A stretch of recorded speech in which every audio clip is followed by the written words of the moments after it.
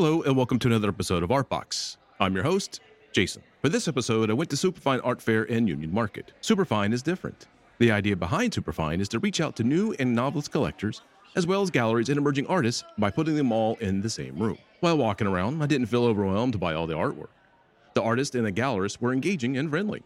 The work varied by styles and sizes, and it was a very diverse DMV artist representation. Overall, a very positive and balanced, engaging art fair. With that, here are a few artists and gallerists I interviewed at the fair. First up is Summer Crenshaw. Summer is an artist from Frederick, Maryland. Thank you for doing this again. I appreciate that.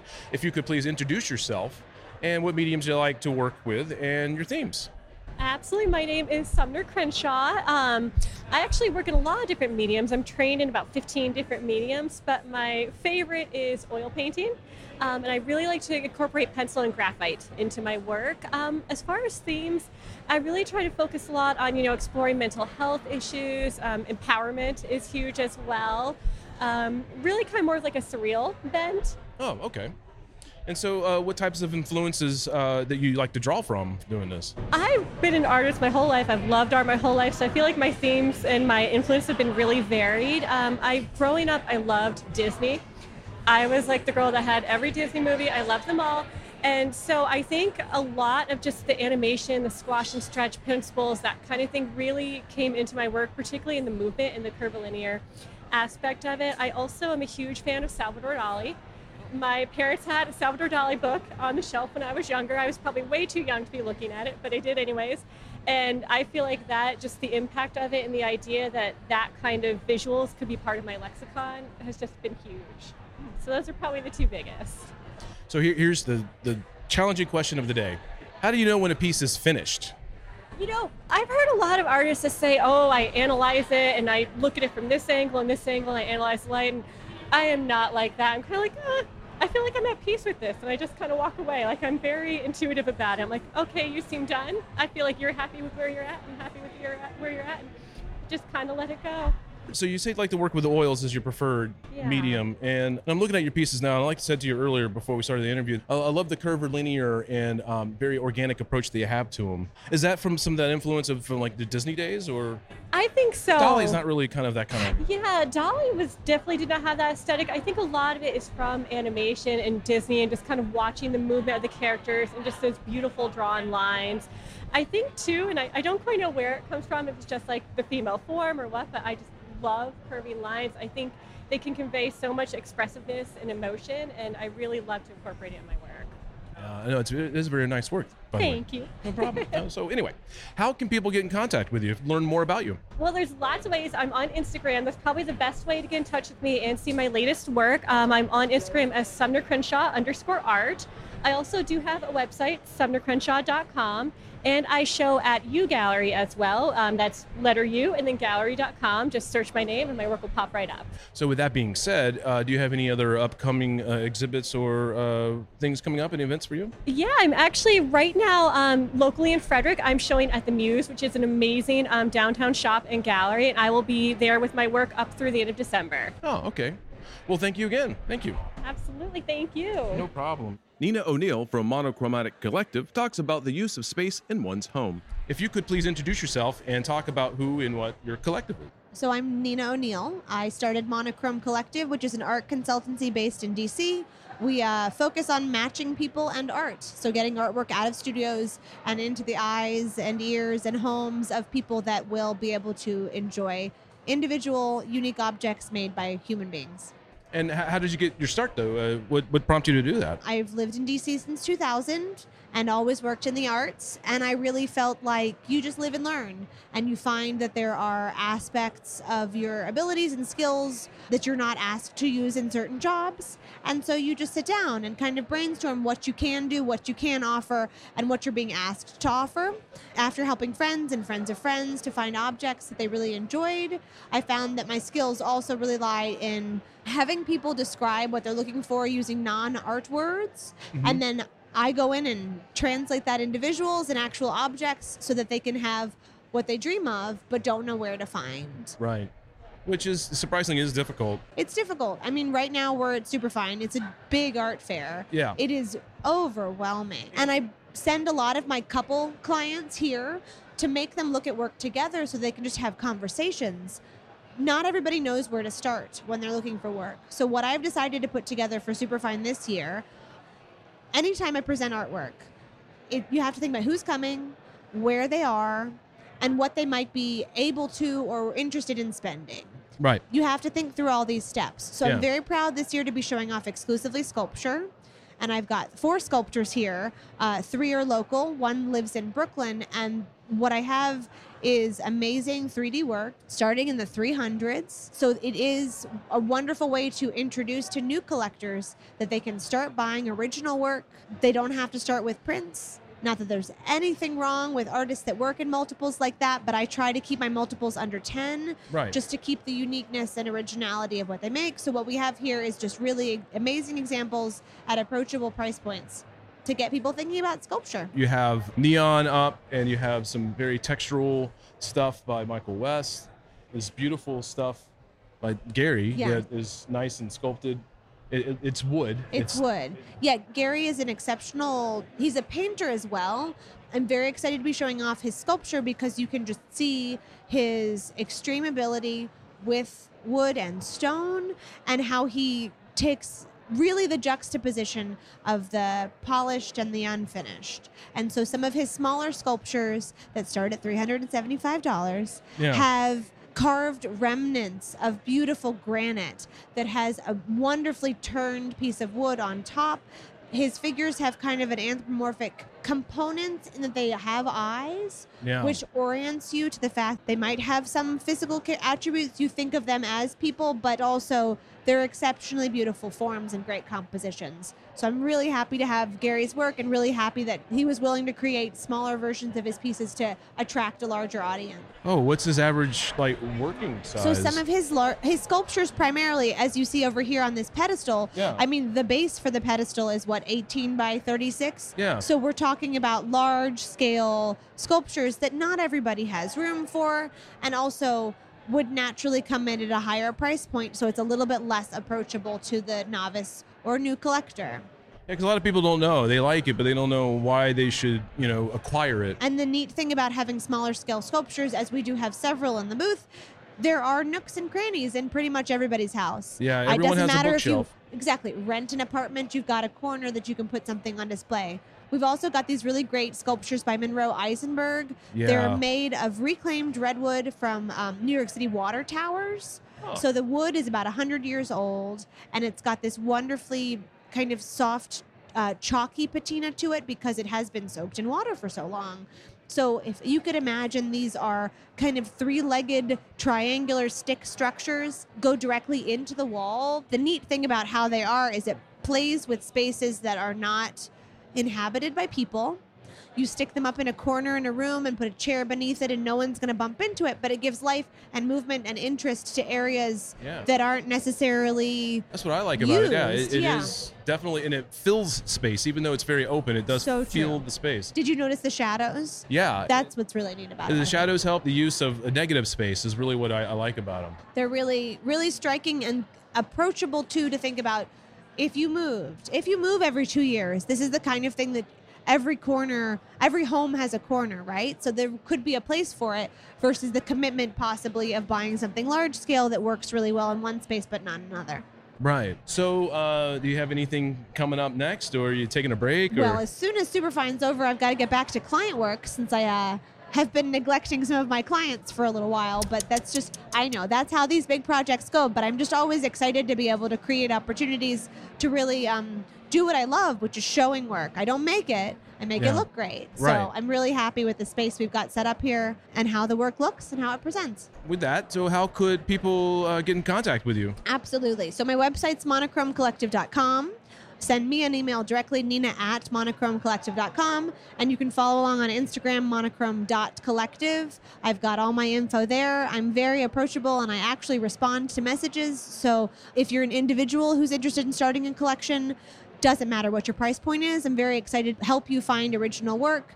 If you're a corporate space or a commercial project or an apartment building who wants to be able to source artwork by real humans who make pieces that will fit your need, but I'll support them. I'm ready to help. Get in touch. Well, thank you very much. Absolutely. And It was thank really you great for- chatting, and thanks for being here. Yeah, no problem. Thank you. Next is Nina Harris and Sean Michael Pattern out of the wilds of Fairfax, Virginia. Both could introduce yourselves, talk about the mediums that you use and your themes. I'm Sean Patton. I'm Nina Harris. We use acrylic paint, collage, paper, books, pencil, colored pencil, marker, sort of in a mixed media setting for just about every piece we've done. Found objects, scraps, recycled old artwork. Yeah, we'll cut up old art that we don't like anymore, or that was like a practice thing for class, and find a way to repurpose that. And as far as themes go, I feel like each piece is very different. Like our brains kind of jump around a lot in what we're focused on. So we'll go from something very like kind of a heavier idea maybe, or something calmer or whatnot, but we always try and keep humor in what we're doing. We want to make people smile while walking by. That's kind of the main goal, is to make someone happy at the end of it. And a lot of our backgrounds kind of start as these abstract meditations, and we'll layer and layer. And as we add layers, they'll become these interesting concepts and something you can kind of interpret as your own subjective piece. We sort of let the universe dictate how things happen. We'll find paper, we'll just fall on a piece, and we'll be like, oh, that belongs there, so we'll glue it down. Or we'll just like start throwing books or papers around to see like what collage things work, and we'll be inspired that way. And so like kind of let just living life, movement kind of dictate the way a piece progresses. When did you both start working together or collaborating on projects? Only about 2 months ago. Oh, that's awesome. Yeah, Oh, really? we basically started dating about 2 months ago, and then right away, I mean, our first date, we were talking about art, and she was saying how she used acrylics and was saying she wanted to get more into collage, and I was like, yo, I got 3 decades of National Geographic. Let's hang out. Because I came from more of a fine art, painting, drawing background, and I wanted to be more on the fine art side, and I never really got into collage. And he came from like a songwriting, music background, and collage, and so we were able to kind of throw those things together and get a really quick creative flow going. And we actually met outside the Torpedo Factory in Alexandria, so it was kind of like creative right away with that. Yeah, it just clicked really instantly. Kind of crazy, but like real inspiring. Hey, no, I'm inspired. Thank you. Some of your work seems to come across as also being metaphysical. Is that some kind of subconscious way, or is it just somewhat subconscious? We don't like push too hard for it, but I mean, I study personally a lot of like, we both like Carl Jung and sort of the ideas of synchronicities, and sort of studying different every religion of the world, whether it be Christianity, Buddhism, zodiac stuff, all of that, and kind of just seeing where the truths are of these the coincidences and interesting things on life. And so that's part of the meditative process. You know, I'm interested in a lot of that idea where I don't want to hit you over the head with it in a way. I think sometimes if you try too hard to put symbolism in something, it comes off too strongly, where if it's sort of more subdued and more abstract, or just kind of like in the idea as you're doing it, it comes across in ways that you don't even realize you've done. And a lot of the art process and the creative process for me on the same page as like the metaphysical is like the information kind of finds you as you're making it. So like the meaning comes from the meditation process. So you can kind of empty it out and figure out more about yourself and like more about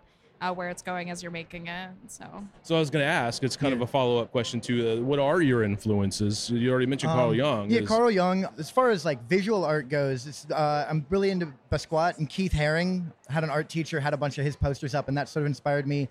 All the patterns and stuff I used to do in elementary school, where you'd have to keep using shapes, and I just kind of like that idea of the easy art you made when you were a kid that you didn't think too much about, and that kind of inspires me there. But also inspired by a lot of punk bands, hardcore bands, and the way they'd use collage and that, and photography in their, you know, aesthetic of things. Right. And even just kind of just paying attention to the world. Like, it's just a lot of inspiration from poetry. I'm really into poetry, so I try and put that in there as well. So just sort of listening to what's going on around me and throwing that in there. yeah, for me, a lot of my inspiration early on came from action painters. So I really came to like Jackson Pollock a lot. Like lately, we've been taking bigger pieces and throwing them on the floor and getting more involved in them that way, like physically with our hands and kind of throwing things on them and being like really involved in them physically. And then also like cooning and Rothko with the big color fields and making things minimal, but at the same time very eclectic. So your eyes are trying to figure out like where to go. So just taking things from multiple timelines and bringing them together in a way that a lot of people can relate to. Yeah. I will say too, and I think about, I do like Van Gogh. When I finally saw a Van Gogh piece in real life, you could see all the brush strokes and everything. And I appreciate the fact that you know how he did it. Like, you can't necessarily do it yourself, but you can see the actual human touch in there. And I really like that aspect. And I try and bring that idea to sort of maybe someone can be inspired and be like, oh, I want to go try and make art now. Like, I think everybody has the ability, if you're creative minded, there's an accessibility to just putting your mind to it and working at it and developing that skill. This is not a trick question. Okay. How do you know when a piece is finished? It's a great question. Somebody actually asked us that the first day of the fair. So yesterday. I think the simplest answer is that it's like never really finished.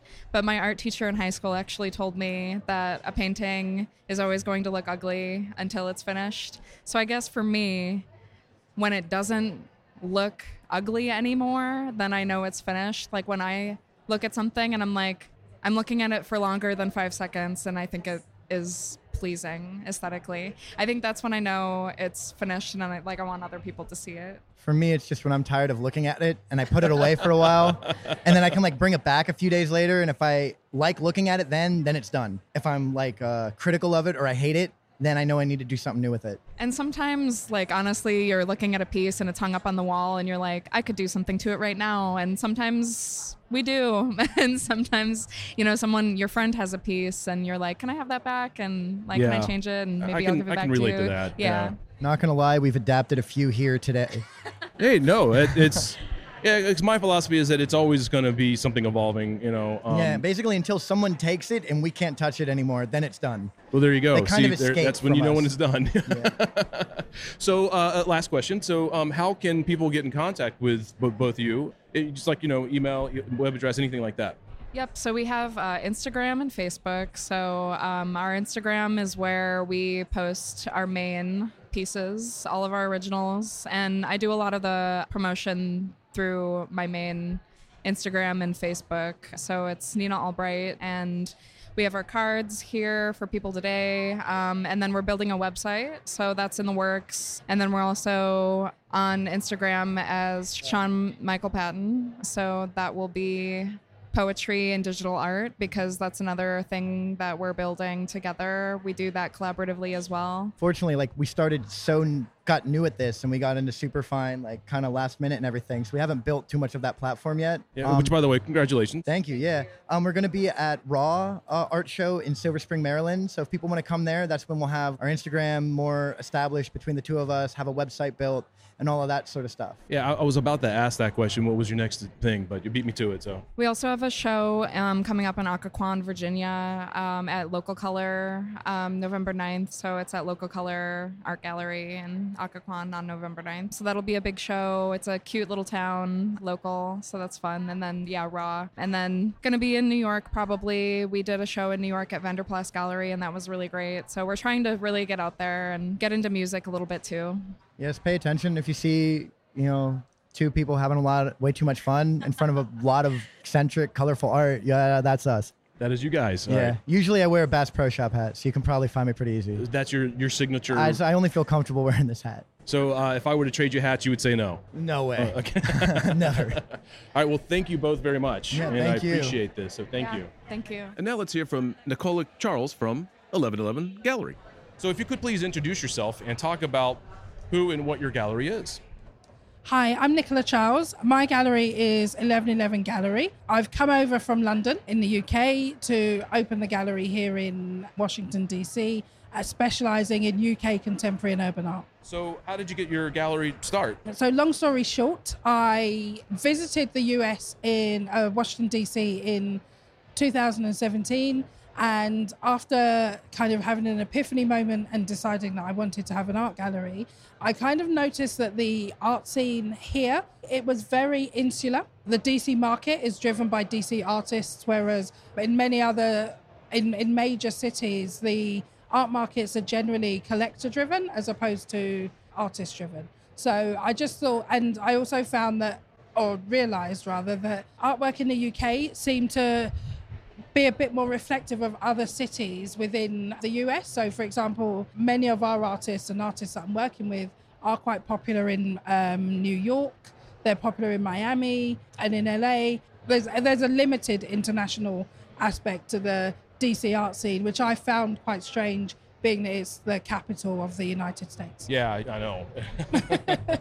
For Superfine Art Fair, how did you go about selecting the pieces or artists for the fair? So the pieces that I've selected, I was contacted by James at the Superfine Art Fair. One of the organizers, yeah. One of the organizers. And he had gone through my website and my Instagram and had basically invited me to exhibit a few artists. Some of those pieces, he felt they would suit the fair. I agreed. But some of the originals that he was requesting, I found a bit too big in size. I generally kind of looked through a similar aesthetic, and I thought about the artists I worked with and which pieces would suit. And I went through previous years' fairs, etc., and just selected a few smaller pieces, more affordable pieces as well, because you don't want to scare people off at an art fair. Right. Just kind of took it from there, and then it all starts to roll. And with Superfine, they're really good because you have to put together a curatorial plan. So I was really able to see what everything would look like and then swap things out, change my mind. And some of the pieces I did really want on here, but I love what we've got here as well.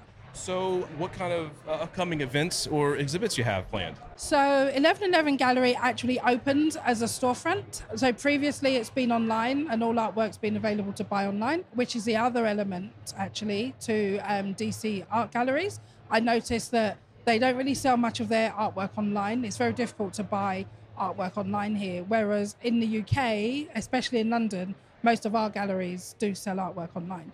But the next big event is the opening of 1111 Gallery on the 11th of November. 11th, yeah. So 11th of the 11th at 6:30 p.m. The opening will be at 10 Florida Avenue Northwest. One more question for you. How could people contact you if they have any questions? So the easiest way to contact me would be either by email. I'm at info@1111gallery.com, or via social media, which all handles are 11, so 11, and then the word 11_gallery on social media or text or phone. Well, thank you. Thank you very much for doing this.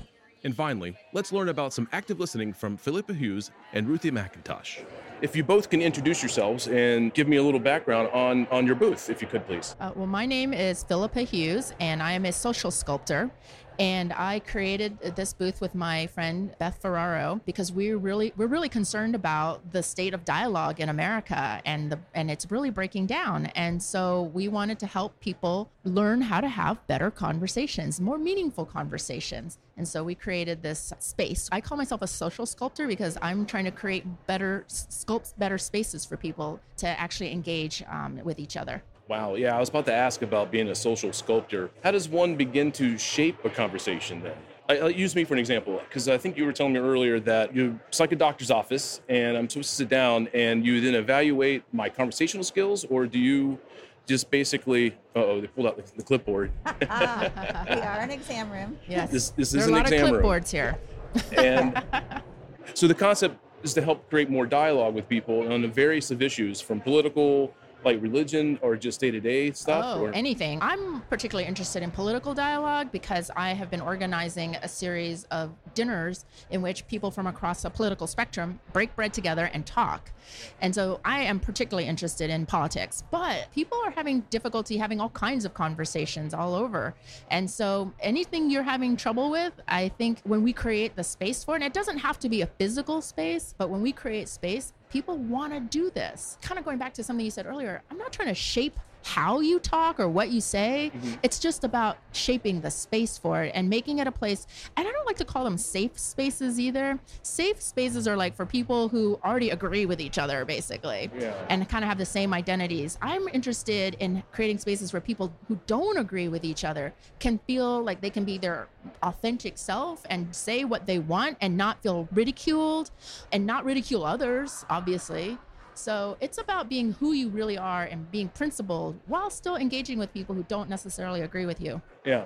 So would eye contact be one of the things that helps? Oh, yeah, definitely. Eye contact. You know, one thing that I think that I had to learn kind of recently is we tend to nod our heads a lot or say, oh, yeah. I am doing that, by the way. That's sort of why I said it, because it's like, yeah. Except actually, I've been reading a lot about how to have better conversations. And one thing is to not do that, because when you're nodding or when you're sort of saying, oh, yeah, you know, things like that, it's an indication that you're trying to think of what you want to say after the person finishes or how you want to respond. You should not be thinking about how you want to respond. You should only be listening and looking into a person's eyes. Right. And then there's probably going to be an awkward pause at the end of what that other person says because you haven't been thinking about what you're going to say back. Then you respond, because then you give yourself a moment to process. Right. Those awkward pauses, like nobody wants an awkward pause. I don't. Like, I hate it. It's very uncomfortable. Well, luckily for me in the radio, I can just edit the awkward pauses. And I can tell you that I to have a curated life like that. Yeah. That's interesting, like a curated life or a curated conversation. Yeah. So could you introduce yourself and how are you involved with this project? Well, I am Ruthie McIntosh, and I am Philippa Hughes' physician's assistant today in training, and have had the lovely experience of participating in her dinners, or a dinner in the past at the Phillips Collection. And it was lovely and life-changing. And when Philippa gets you involved in something, it's usually terrific fun. And you come away growing and experiencing life in a more fuller way. So how did you get the moment of realization that this was a life-changing event for you, if you don't mind me asking?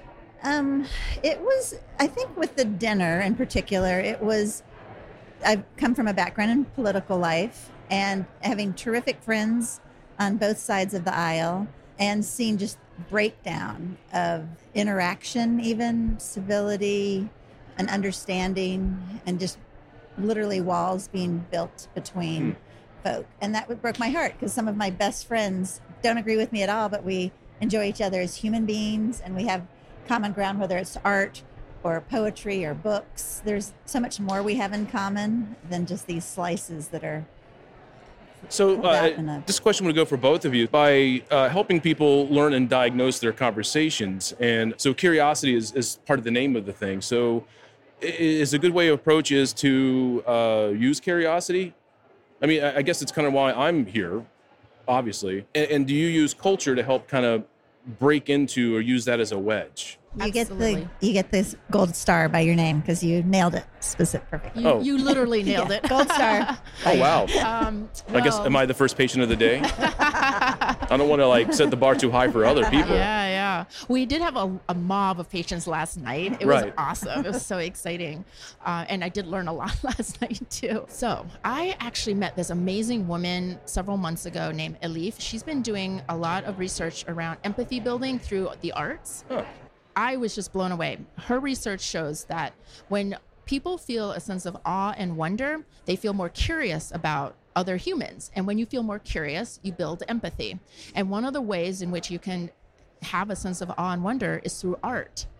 You can have it through seeing a beautiful sunset, all kinds of ways, but art is a very powerful way to provoke awe and wonder. I have literally felt tears myself when I have seen something, a beautiful piece of art or listened to a beautiful piece of music, and it makes you feel more connected to humanity. Yeah. And that leads to curiosity and more empathy. So you totally nailed it. Well, I guess this is done. No? Yep, done. We've solved all the world's problems. So when's the next project or the next event after the fair for you? So right now, I'm working on a very large project called Looking for America, in which we're taking these small dinners that I used to do in my house with people from both sides of the aisle, and we're doing these dinners across the country. So I'm curating an art show in cities across the country, and then we invite people to come and experience the art and be more curious and talk to artists and then talk to each other during dinner. So that's actually the big project I'm working on for 2020. And so far we've been to El Paso, Salt Lake City. We went to Anchorage. That was really interesting. That would be nice, yeah. I mean, again, I just feel so hopeful when I go to other places. People want to talk to each other. And art and building space for that is one way. It's not the only way. I'm not naive. But it is one way. And I don't think that we're going to solve all these problems just with one dinner. But I hope people will keep doing it. Like, we'll just keep coming, bringing more people to the art exhibits that we're curating, and then inviting their own friends to come to dinner. We have to keep trying, and we have to keep doing it. So you want to basically create some dominoes and Yes. having them start knocking over. And are you going to be a part of these dinners across the country? Absolutely. I mean, I would love to participate in future ones. And I'm also, I think, inspired to take it in-house and try to replicate and model in my sphere of influence that same. I mean, Philippa's dinners are some big time preparation. Now, and may I ask real Sure. quick about these dinners? Are they like pizza that you just go to? Well, she's quite a cook. When they were in my I had a home, feeling. That's why I'm actually asking. did cook like dinner. Like, it was That was pretty the good. initial. The initial Yeah. started around your table. Yep. That's right. I started right after the 2016 election and just inviting people. But it was like 6 or 8 or 10 people, and I made dinner. I made red and blue foods. It was pretty. It was pretty funny. Cherry and Yeah. blueberry. Yeah, I called my dinners blueberries and cherries. Ha ha ha ha. Yeah, I that's would very make clever, a actually. blueberry Yeah. and cherry crisp to end the dinner. That would Commingled. like become a purple goo at the end. Ha ha ha ha. I know. I am laughing. I find that funny. Yeah. Dinners we're doing now are much larger. They're like 50 to 60 people, and they're catered. They're really nice, and they're usually in a beautiful space. But, something that Ruthie said just reminded me is like, Right. I don't expect people to organize dinners for 50 people or curate art shows. I just want them to like invite a few people over to their house, just like I did when I started. Like, that's how it's going to happen, is when we each take responsibility, Right. block by block, street by street. I don't think people should do what I'm doing. I'm just trying to show them how. Yet at her dinner, there was a format that puts everyone at ease, and some terrific questions for you to share your story and practice listening to another person's story. 2 speakers that spoke on an issue that was probably very Washington appropriate. See, that wouldn't work in Salt Lake City, but it works here in Yeah, DC. and it gave thought, food for thought, and people could share. It was just terrific. We did have a format, but I don't want to like structure it too much. It's supposed to be a dinner party, Right. so there's definitely things that we do, like the questions, the prompts, whatever. But I want to be very careful about, like, we're not in a classroom. Like, I'm not Lecture. You're not lecture lecturing. you. Right.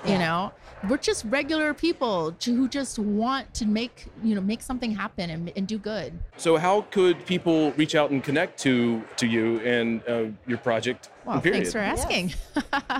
Yep. They can go to curiosityconnects.us. And of course, there's a way to sign up for our mailing list. And I am very good at responding to emails. So if anybody emails me, I will respond right back. Well, thank you. Thank you both for sitting down with me. Thank you. Terrific to meet you.